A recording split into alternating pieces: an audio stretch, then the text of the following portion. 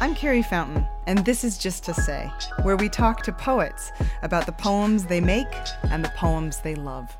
Poetry's about anarchy, it's about mystery, it's about dreams, it's about, the unknown. I made myself anew in poetry. The poem invites the world to come celebrate.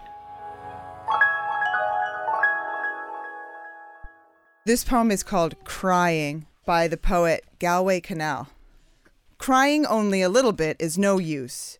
You must cry until your pillow is soaked. Then you can get up and laugh. Then you can jump in the shower and splash, splash, splash. Then you can throw open your window and ha, ha, ha, ha. And if people say, "Hey, what's going on up there?" Ha, ha, sing back. Happiness was hiding in the last tear. I wept it.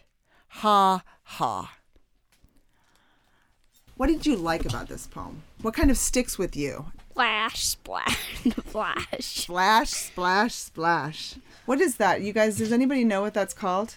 A word that matches the sound that is sort of trying to make? An onomatopoeia. That's right, onomatopoeia.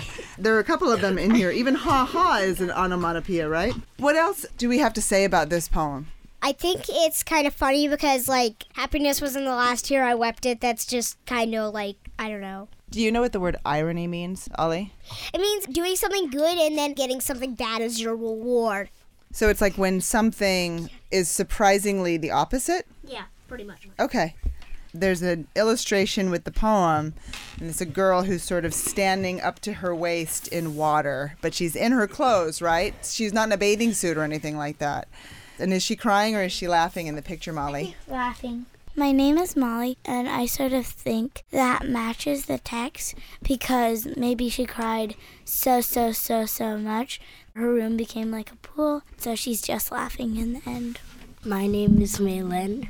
When I heard the title Crying, I thought it would be a sad poem, but it's a happy poem. What do you think the poet is saying in the poem when he says, "Crying only a little bit is no use. You must cry until your pillow is soaked"? It's a little bit weird because we usually think of crying as sort of a negative thing, right? Something that we don't want to think about. But this is a celebration of crying, right? It's like a celebratory poem about crying. Where, you have to cry where your pillow is soaked?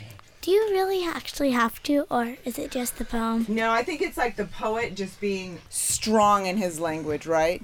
My name is Jules. I think the author wants you to be surprised with what you read. He's being surprising. And I think one of the reasons he starts out the poem saying, "Crying only a little bit is no use. You must cry until your pillow is soaked," is so that you, as the reader, you go, "Oh, that's interesting. I want to read more." Why would you say something like that? That's weird. Sometimes I cry only a little bit and it's okay, right? Yeah.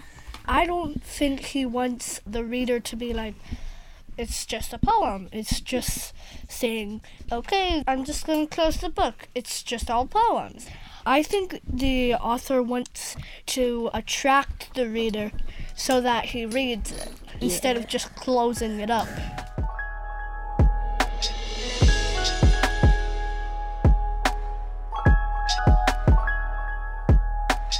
We're Girl Scout Troop 42607 from Lee Elementary School.